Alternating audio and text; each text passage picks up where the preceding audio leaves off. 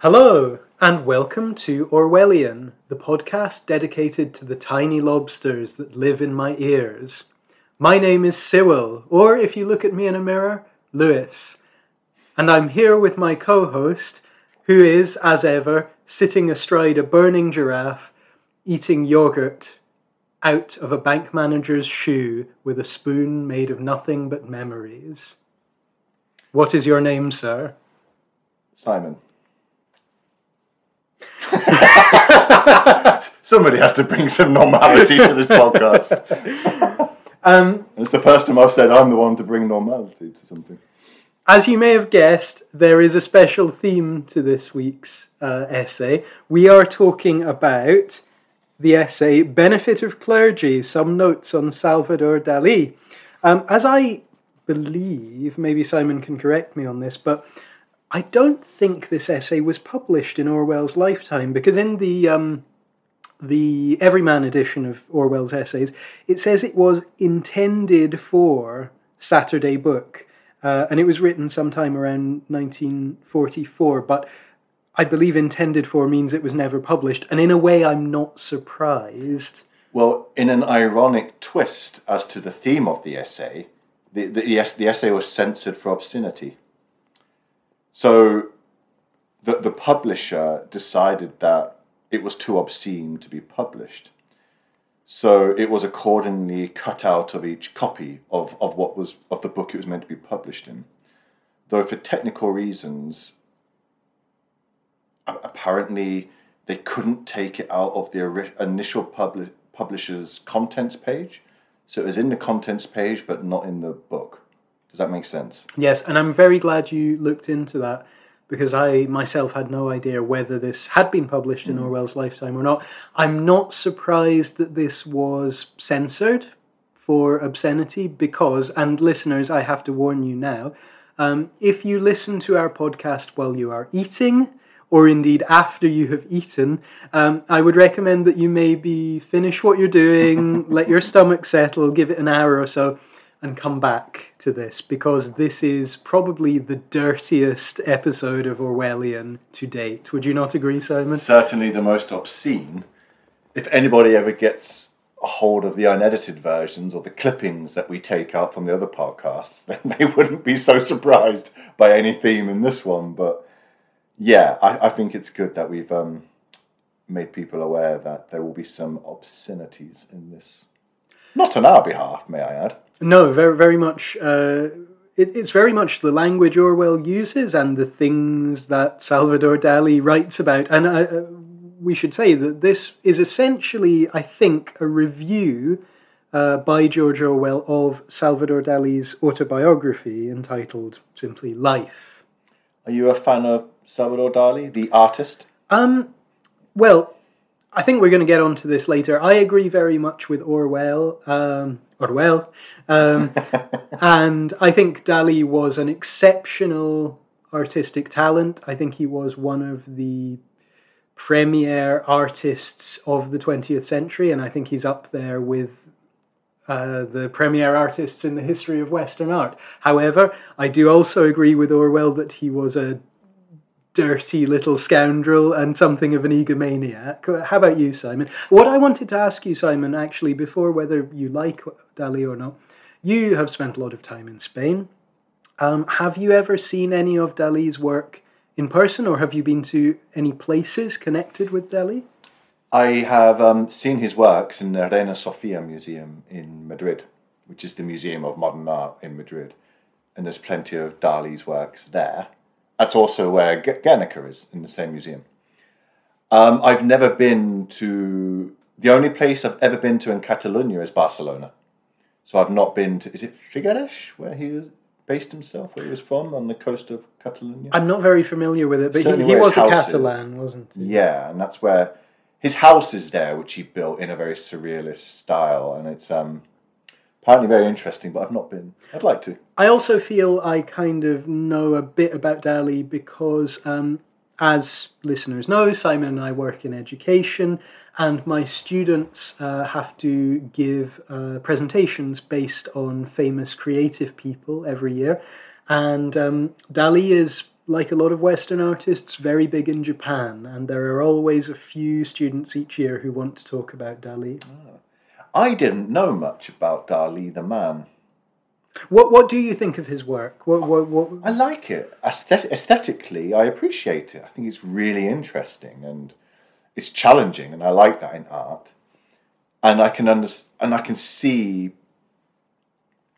I know the whole idea is that there is no meaning to meaning, but I can see what he was trying to portray in it. And I've always enjoyed watching it. And from a skill perspective, it's clearly really well done. And he was a very talented artist. But you don't know much about him as an individual. Just knew that he was an eccentric and I sought the limelight, but I didn't know anything about his history or the depravity which apparently he wrote of himself in his biography. Or at least the depravity he claimed to be part of his life. And also, I think What's the difference, though, in this true. respect regarding this essay? Well, we'll get onto it. And also, was Dali really an eccentric? That's something that Orwell brings up later on. But let's dive right into the essay. So, I would say the themes of this essay are, and correct me if you think I'm wrong. You're wrong. That's the end of Orwellian. Thank you, everyone. Art and morality. Mm-hmm. The artist in society. Yeah. Good work versus good behaviour. Or not even necessary verses. Good work and good behaviour. Good work alongside good behaviour or in opposition to it. The cult of personality that surrounds artists. Yeah. And when you say artists, you mean in the broad aspect? In the broad aspect. And I think, we're going to get onto this, but I think these days would encompass other kinds of so-called celebrities. Yeah. And also antisocial tendencies, as Orwell sees them. And then again, also the decay of the old world. Or decay of capitalist civilization. Yes. So let's start off with this very bold claim that Orwell makes at the beginning, that, I'll quote him here, page 650 in the Everyman edition, autobiography is only to be trusted when it reveals something disgraceful. And then he goes on to say, a man who gives a good account of himself is probably lying, since any life when viewed from the inside is simply a series of defeats. What did you make of that? I absolutely agree. If I can bring that to 2022, when people constantly post on various social media, such as Instagram, their achievements, they put up a photograph of a certificate they've recently obtained or a victory they recently achieved. I've always felt that there's something hollow in that, because if you feel the need to boast or expose your good fortune, there must be something behind it which made you want to do that, something more negative, something more shallow. A need for approval. A need perhaps? for approval. So all it says to me is that person's reality isn't victory or achievement, but the opposite. And they're having to cover that by boasting of their achievements. What do you think of this idea of Orwell's that if one looks at one's life from the inside, it will always seem like a series of defeats? It made me think about how many of us, we have our ambitions. Often our ambitions are curtailed, either through circumstance or other responsibilities. Certainly, I had 10 years ago or 15 years ago, I had ambitions which I have not yet realised and may never realised. And from the viewpoint of my 16-year-old self, maybe I'm a failure. But the thing about life is that you're constantly moving your own goalposts, aren't you? Exactly. Nobody very few people set the bar low. Nobody sets out their ambition to eat 3 square meals a day and be a bus driver. Okay, I'm speaking in the world you and I have grown up in. So we always, in ambition, in our inner thoughts, set it high, don't we? High could mean getting a $40,000 a year job. But if that's your ambition, you're unlikely to achieve it. So yeah, it's just a constant string of disappointments. That's going to be the title of my autobiography. I think that's a bit unfair. A constant string of disappointments. But I'm not being self-depreciating. I'm agreeing with Orwell in that no matter what I have achieved in my life, it always came a bit short of what my inner ambition declared. Do you see what I mean? So I see what you mean. I get a PhD inside. I wanted to be a world-renowned academic instead of a village-renowned. What do you think of Orwell's attitude towards Dali? I mean, let's start off with something with a simpler question. What is Orwell's attitude towards Dali? I, without meaning to fawn over the subject of our podcast series, I absolutely agree with him 100% in his standpoint on this topic. In that he quite clearly doesn't particularly like the art of Dali. He certainly doesn't like the man or how he self-promotes, but he steps back and takes the middle ground. He says, the important thing is not to denounce this man as a cad who ought to be horsewhipped, or to defend him as a genius who ought not to be questioned, but to find out why he exhibits that particular set of aberrations. He's looking at not the what, but the why. He's not judging, he just wants to understand why this guy behaves or behaved as he did. And I really love that attitude. Now we're living in this culture war, in this world of dichotomies where you have to be this or that, Brexit or Remain, Trump or not Trump. And I love the area of grey in the middle of dichotomies. And that's where Orwell has placed himself in this. And I salute him for doing so. Yes, what do you think? And I must say, I chose this essay because I sometimes think, and I know some of the listeners feel, that you and I maybe agree too much with Orwell because we have some common ground with him. So I chose this essay thinking you and I would say, no, Orwell, you're wrong. Dali was a genius, etc., etc. However, as usual, Orwell surprised me with how nuanced his argument was, because his argument isn't that Dali is a sick man and his art is sick and he shouldn't be given the praise he's given. Orwell is quite measured. He denounces the conservative Philistines on the one side, but he also the socio-political blind promoters on the other side. Most notably in the Surrealist art movement. I mean, Surrealist art isn't conventional, and Orwell makes a big point of recognising that. So when you judge such a topic, you can't judge it from a conventional paradigm. You have to try and look at it from another angle. I think this is very telling, page 654. So again, as we mentioned, this is basically a book review of Dali's autobiography. Orwell writes, I do not think that I have given an unfair account of its moral atmosphere, that's the book, its moral atmosphere and its mental scenery.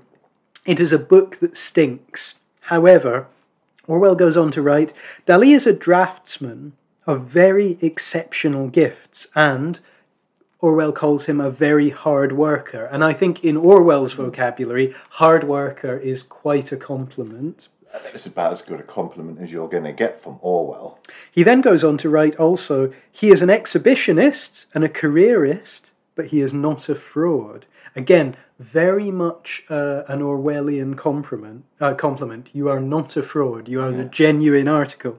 He has 50 times more talent than most of the people who would denounce his morals and jeer at his paintings. And then he goes on to point out how the kind of people who would just outright say that Dali's work is perverted, the man is perverted, the work is perverted, they're wrong, because as Orwell points out, in his opinion, such people are not only unable to admit that what is morally degraded can be aesthetically right, but their real demand of every artist is that he shall pat them on the back and tell them that thought is unnecessary. So here's Orwell saying, I don't like what Dali stands for, I don't like his aesthetics, I think he's, as Orwell writes at one point, a dirty little scoundrel, but I think his art is important and I think he's an exceptionally talented artist. As you say, Simon. Is he justifying him there? Is he justifying his depravity?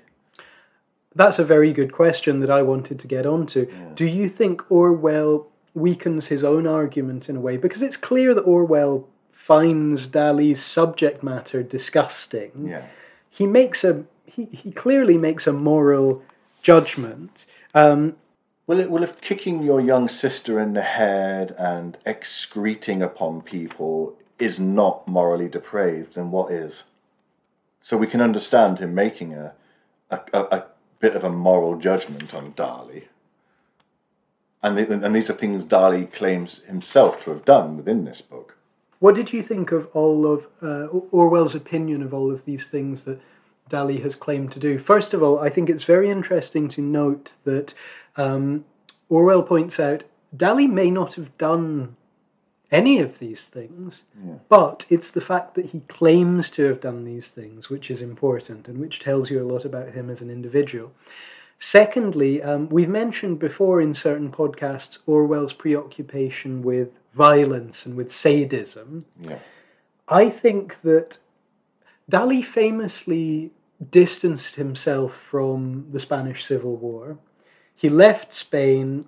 He went back when Franco was in charge, but the war was over, and he never really came out in favour of either side. Well, he flirted with Francoism in the mid-40s, and he also scarpered away from France, where he had built himself the minute the Nazis walked in. So all these things together, you've got to understand the socio-historical background to why Orwell dislikes Dali. Orwell, a man who fought in the Spanish Civil War. He went to Spain to put himself in the front line at the same time Dali was escaping from it into France. He wanted to get involved in the Second World War, whilst Dali again was escaping from it. And then later in life, Dali moves to America when he realises that's where the money is to be made. So do you think this dwelling of Orwell on Dali's seeming love for sadism, do you think Orwell is implying that Dali is a kind of a closet fascist? Yeah, I do. I think he's, as we know, the political is never strays from the writings of Orwell and his essay. And I think you've got to take in that socio-political background with everything Orwell, not Orwell, there you go. There's the Freudian slip of the day. Coming into it, yeah. That Orwell judges. But what I like is that Orwell doesn't essentialize the concept of obscenity. He says obscenity is a very difficult question to discuss honestly. And it is, isn't it? Especially these days, because I think it has really gotten even more polarized than when Orwell was writing. Because I think people in the public eye, people writing for newspapers, people writing for online forums these days, they might be rather afraid to use the word obscenity or to say that this is obscene, because it's seen as a very old-fashioned, puritanical stance to take to say that this thing is obscene. Yeah. Especially in a world where you are, I mean, let's be honest, you are a few clicks away online from a lot of obscenity. Yeah.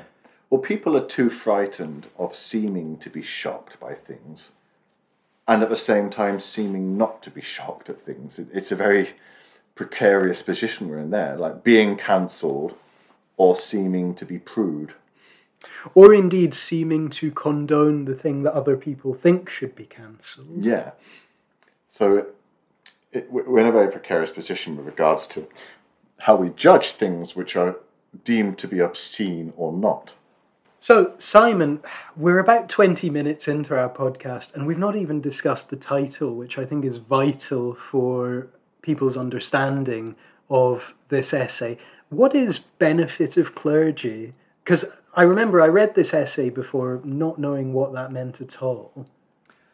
Well, Orwell tries to name the immoral license seized upon by Dali as the equivalent of a priestly function. Arbiter and dominator of the moral world, made feeble as a result. And he says himself, the artist is to be exempt from moral laws that are binding on ordinary people. Sound familiar? with regards to priesthood. Just pronounce the magic word art and everything is okay. What do you think about it? I think it's definitely recognisable, and I think it's something that continued past Orwell's death into the modern age. You know what it really put me in mind of was rock stars.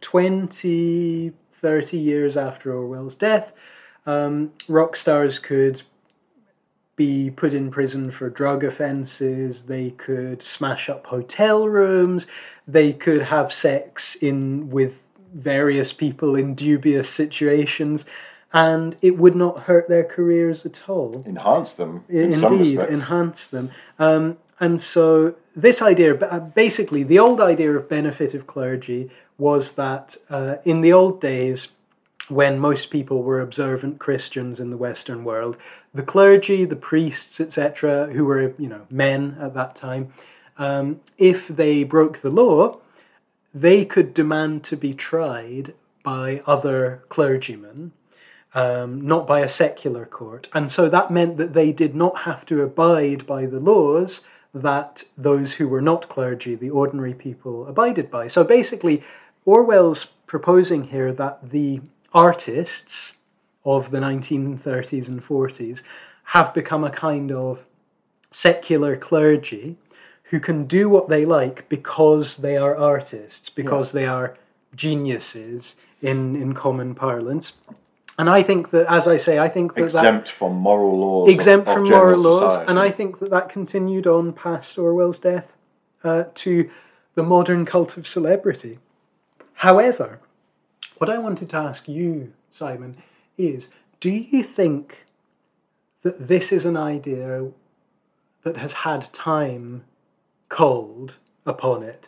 For example, in the last few years with the Me Too movement, I wonder if our celebrities can get away, especially with social media, and fans being able to make their voice heard very easily. I wonder if celebrities still have this benefit of clergy. That's a very good point, Lewis. And I wouldn't say it's been totally flipped on its head, but I wouldn't say it's the benefit of the clergy anymore. I'd say it's benefit of the altar boy. It's declined somewhat. Because now, if a rock star is to come out and pronounce how many women he slept with in the last month, and he would just be crucified for it as being a misogynistic asshole. And rightly so, to be honest. So, but then again, the private lives of the people we proclaim to be celebrities are quite sordid more often than not, aren't they? Simon. Lewis. Does morality have any part to play in art, in your opinion? Can I cop out and say it depends on the artist? What would you say to that?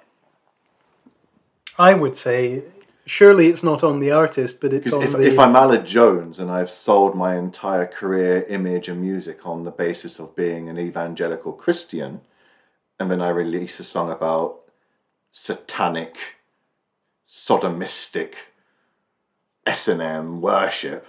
Not that we're saying he has. Yeah, exactly. But do you see what I'm saying? But if I'm a Nordic death metal band, then it's what they sell themselves as. It's what they sell themselves as. Hence, there's no hypocrisy in the moral message there. So for you, it's all contextual. Then. Yeah, everything's contextual, Lewis. I know that. I think that, but I think this is a good example of that.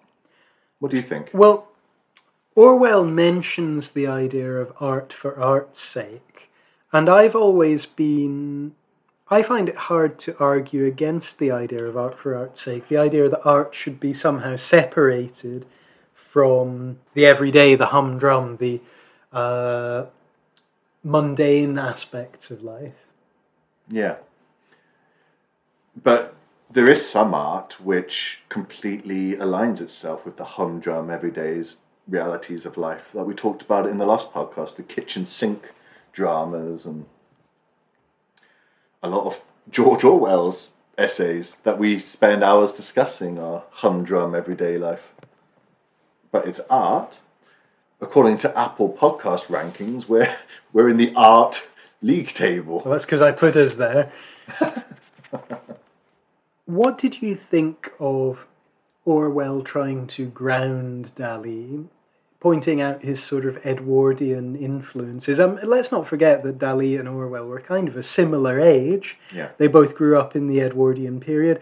Dali was growing up in a decayed ex-empire. Orwell was growing up at the height of British imperial influence. What did you make of his trying to ground Dali in that kind of Edwardian milieu? Well, I felt that Orwell was doing it as a way to say he's nothing unique. This whole surrealist movement is nothing unique. It's just to play upon Edwardian intricacies. But then he goes on to say, well, Dali knew that himself. Dali himself came out and said his inspiration was the year 1900 and the art from that year. And that's what changed his view, his life view. What Orwell had to say about Dali here really put me in mind of another very famous iconoclastic artist, another controversial artist. There are two very famous quotes from Dali. One is quoted in this essay. The other quote is, you may have heard this, "The only difference between me and a madman is that I am not mad." That is one of Dali's famous quotes. The other quote is from this essay, "I wanted to be Napoleon," said Salvador Dali. "I wanted to be Napoleon, and my ambition has been growing steadily ever since." Can you imagine the British artist that reminded me of? I think it's a very Wildian comment. I think it's something very similar to what Oscar Wilde would have said. Yeah. And that also A put quip. me, yes, a quip, witty quip. and a turning round, a turning round of a common idea or phrase to make something witty. And what Orwell has to say about Dali makes me think very much about Oscar Wilde. This idea that they're two men who came from very bourgeois backgrounds, who in their art tried to emphasize their specialness. Now, I love Oscar Wilde. I think he was a great writer. I think he's an icon. However, I think he was bloody pretentious. yes, there was a great deal of pretension to Oscar Wilde. And Oscar Wilde... Now, I'm not talking about Oscar Wilde's homosexuality. That's no problem at all. But we have to remember that a lot of the young men Oscar Wilde was having sex with were young working-class rent boys. And he was a very wealthy man with a lot of social capital, as you like to put it. So both Dali and Wilde would be under the spotlight in the modern world of Me Too, and you know what I'm talking about here. But my main point here is that Dali and Wilde are similar in that they are both examples of the very They're both wild. They're both examples of the very self-aware, self-creating celebrity. Yeah. And they're that is- both narcissists. Yes, it's a word that Orwell does not use at all in this essay because I don't think it was current at that time. But basically, this essay is about celebrity, isn't it? Yeah. And not the pitfalls of celebrity, but the pitfalls of society's view of celebrity and society's behaviour towards celebrity. So this is probably a question you wanted to ask at the end, Lewis, but let's tackle it now. Can we? Because I think listeners like us to bring a lot of these themes into the 21st century. So what celebrities can you think of now that fit this mould, that are excused for their actions, for their art, for their genius? And we won't go into politics. Boris Johnson. Well, one of the celebrities I was thinking of while I was reading this essay was Kanye West. Now, I'm aware... Oh, look at you. You're going to bloody come here wearing a cap next week and a gold chain? I've heard about him from my students, Mr. West. I'm absolutely certain Kanye West doesn't have a pocket watch. It's been a while since I wore mine. And handkerchiefs to hand, which is what handkerchiefs should be. It was this quote here: "So long as you can paint well enough to pass the test, all shall be forgiven you." Now, it reminded me of how fans of Kanye West make excuses for his cozying up to Donald Trump and his comments on slavery by saying, oh, well, I don't really agree with his political ideas, but I like his music, or I like his fashion, or etc., etc. I think he's allowed to get away with a lot because he is very famous. And well, I thought of Michael Jackson. People absolutely refuse to believe, despite the overwhelming empirical evidence, that he was a paedophile. You can't label the dead. There you go. But I mean, it's quite overwhelming, like the payments out of court, the photographic evidence, the first-hand accounts, that the man was clearly had an unhealthy interest in children. Yet because of his musical genius and being an entertainment icon, people just outright refuse to accept it. Something happened recently which made me, I thought about when I read this essay. Have you heard about the Jimmy Carr controversy? No, what is it? I mean, well, Jimmy Carr has provided multiple possibilities for controversy. But this one could be the one that gets him in the modern cancel culture. So Jimmy Carr, for those who don't know, is a comedian, a British comedian. And he's quite a controversial comedian. And he, in his Netflix stand-up special that was released last month... Which I might add it was marketed on its edginess, wasn't it? Yeah. But he makes a joke about the Holocaust, about the Roma people who were killed in the Holocaust. And the gist of the joke being, that wasn't particularly a bad thing. He goes on to caveat that by saying he's joking and that people always mention how it was 6 million Jews who died in the Holocaust, but there were other minority groups as well. But the groups that represent the Roma and discrimination against Roma have come out in force, and now the evangelical cancel culture brigade has got on the bandwagon, trying to see him taken down from all platforms. So where do you stand on that? Like, with the art form of comedy, where do you place obscenity within that? Does anything go in comedy, or do they have to also have some form of barrier erected, which they're not able to go beyond?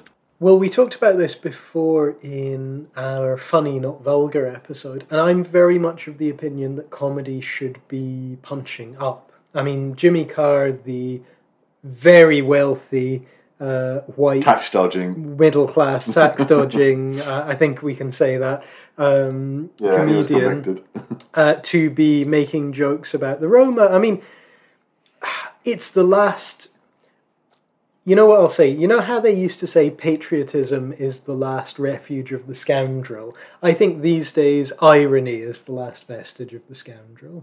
Maybe I'm old-fashioned, maybe I'm too puritanical about it, but that's what I feel.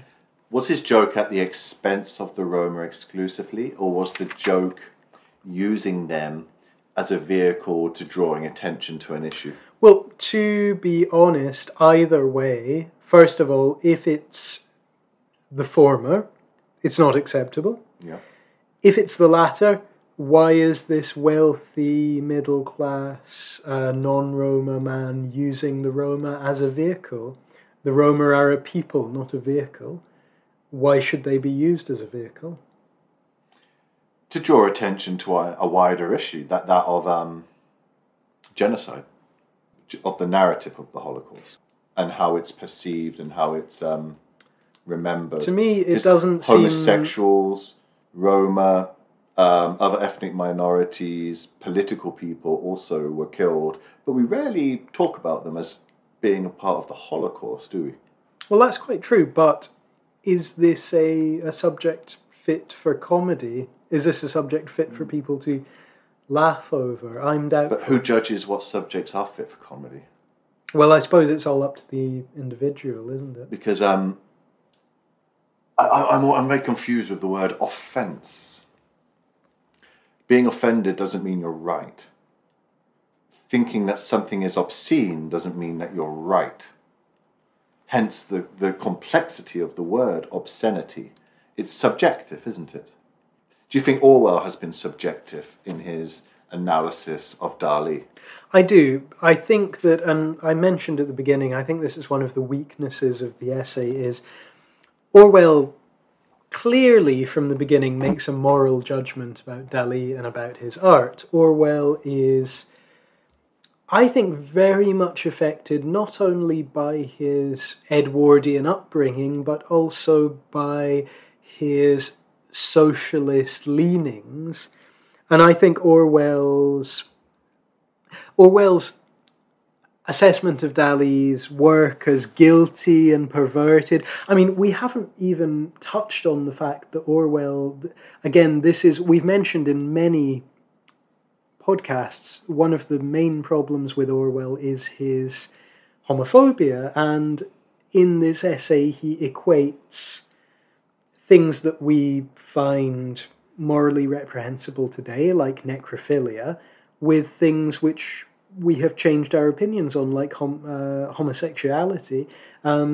Orwell just blanket identifies them all as perversions, and we haven't mentioned that, have we? Have we both then agreed that we're not going to attach an element of zeitgeist to Orwell's homophobia? Seeing as at the time when this was written, clearly wrongly, homosexuality was an illegal offence. So if you're looking at societal influence on people's opinions and their being, the fact it was an illegal offence, are we not going to give him some benefit of the doubt with regards to zeitgeist? For example, my father is so anti-marijuana. Like he equates marijuana with heroin and bank robbery. Yet people born in the year 2001, marijuana they probably equate with alcohol or cigarettes. So there's an element of zeitgeist to it. Are we not going to throw Orwell a line on those terms? Well, you make a good point there. However, I might say that Orwell, we might expect a bit more of him, given the fact that he was quite forward-thinking in other ways, especially in terms of race. Yeah. Not so much in terms of gender, again, we've discussed that, but certainly in terms of race and in terms of politics and society. Yeah. If I can go again to Orwell's perceived homophobia, can we categorically state that he himself had no homosexual tendencies? Or is there anything in the record that could indicate that he might have been either homosexual or bisexual? Well, I think we know he was awkward with women. We've mentioned this before. He, of course, went to public school, which is not an automatic indicator that somebody is homosexual. As we've mentioned before, but he went to school in an all-male environment, and some biographers of Orwell have mentioned his very, very close friendship with the writer Cyril Connolly, and some people have suggested that was as they used to call it, an amorous or passionate friendship. We don't know how far it went. One might look at Orwell's later history of quite pronounced homophobia, his use of slurs like pansy, and his very sort of Spartan, manly, projected image that he liked to give off in later years. And one might say maybe he's compensating for something, maybe he's protesting too much. Certainly, I think that he's trying to, as you say, he's of his time. He's trying to seem, I think he's deliberately trying to seem of his time by aligning himself with the general attitude towards homosexuality of the 1940s. What we can both agree on, not just in the time we are speaking now, is that homosexuality, with regards to this essay, can in no means be grouped with the other depravities of Dali's biography. It's certainly not an obscenity. Something Orwell says in this essay, Lewis, is that Dali's fantasies probably cast useful light on the decay of capitalist civilization. 80 years later, capitalism continues to thrive, probably more than ever. Has it decayed? It hasn't. Although we do constantly hear Morally. about late capitalism with a kind of implication that capitalism is nearing its end, although I don't know if the end is in sight yet. No, I mean, capitalism is just a cyclical boom and bust, isn't it? But if you went and spent 2 weeks on Wall Street, do you think you would see the decay of capitalist civilization? We might see some rather extreme behaviour on Wall Street, I should imagine. What do you think, we're talking about the future here, what do you think of the point he makes about Dali being very much a product of his time, of this point in history when the bourgeois and the aristocracy, instead of doing what their parents and grandparents did, as Orwell puts it, making love and hunting and racing horses and things like that, instead, after the First World War, they decided to invest in art and to go to set up salons, etc., etc. What do you think is Orwell's point about the decay of the morals of the ruling classes? I don't want to see it as a decay, but an evolution. The various ways in which we ascribe social capital to ourselves constantly evolve. From being seen in hunting dress and evening wear at somebody's manor house to being a patron of an artist. Suddenly that was the way to expose to the world your wealth and social status. It evolves to an extent where now it would be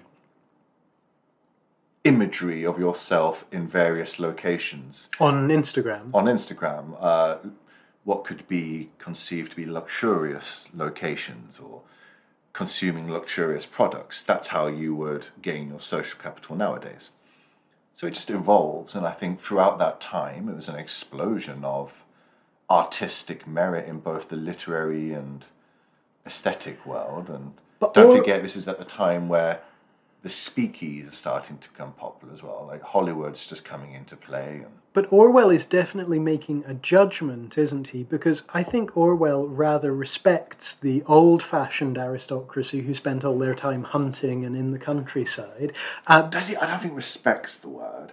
I think he's used to it. But I don't think he respected the old bourgeois. I think Orwell has a grudging respect for those who remained in the country and were doing outdoor activities connected to nature, whereas he doesn't like those who are in... killing innocent animals in the nature. Well, we must remember Orwell had a deep connection to the land and to farming and to... So for him, foxes were not a viable... Is there an essay in the future we're going to discuss with Orwell's stance on hunting? I don't know if there is. Shooting an elephant? I don't know if he ate the elephant afterwards. So, where do you stand on the decay of capitalist civilization as we sit today in 2022? I keep thinking 2021, but it is 2022. I kept thinking about the way celebrity has moved on, even in our own lifetimes, with Instagram and the internet, and how this idea of self-presentation has, in Dali's time, self-presentation was all about the artist in the salon, in the newspapers, at events, behaving like an eccentric. These days, all of us have the chance to make ourselves seem special online, as Andy Warhol put it, our 15 minutes of fame. Well, that's the thing. We all now have our frame of fame. Just posting a picture and it can get liked by a multitude of people we've not met. Before we finish, Simon, I wanted to ask you, can we really separate the art and the artist? Peter O'Toole, Oliver Reed, Richard Burton, Richard Harris, these old hellraisers. Without the artist and what we know of the artist, how would we really value their art nowadays? I must say, Richard Harris made a lot of shit movies, as did Peter O'Toole. As did Oliver Reed. Yeah. They made some bloody good ones too, as you know, my favourite of all time, one of them, Lawrence of Arabia. But we equate the two, don't we? Well, yes, they become celebrities. Yeah. But I've always been For bad behaviour. I've always been rather suspicious of the idea of the celebrity. I used to get asked, I was a teenager in the early to mid 2000s. But I mean, you were famous at a very young age, like when you did the Milky Bar adverts. Like how does celebrity affect you? I don't like to talk about that period in my life. Was it heroin, prostitutes, and the usual? Let me just say that there was a lot of stuff on me. What, like melted Milky Bar? When did you go to rehab?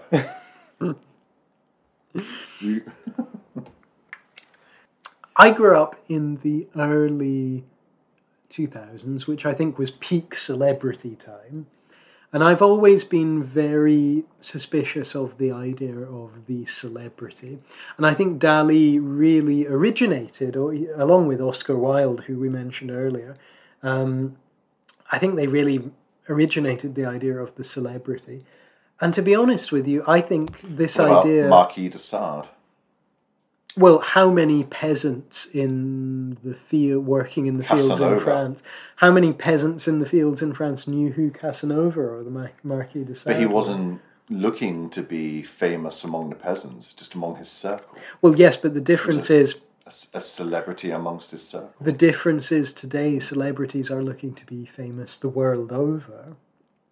And I think that this is something very telling about this stage of capitalism that we're living in, that being, as you've mentioned before with influencers, being is becoming more important than doing. And I think Orwell would be completely against that. Because as we mentioned in this essay, Orwell did admire Dali, but he didn't admire Dali for being. He admired Dali for doing, for creating, for drawing. Orwell is all about substance. Like, behind Instagram, there's no substance. It's all face value. It's all hollow meaning. So I think Orwell would despise social media for that reason, that people can self-apostolize without any substance behind it. You've got people who are famous now, like, I say famous in inverted commas, or as you said the word earlier, influencers, having done nothing of any substance in their life, that having contributed zilch to society in any meaningful way, beyond being able to put on makeup in an appropriate way and self-exposing themselves in the right places at the right times. But am I just being old-fashioned? Is that the new? Is that 21st century substance? Well, was Orwell just being old-fashioned in questioning Dali in his self-promotion? True. So, on closing words, promote yourself for 10 seconds, Lewis. I am a... Orwell podcaster on me! You know what, I don't think anything else can be said but Orwell that ends well. Ta-ta.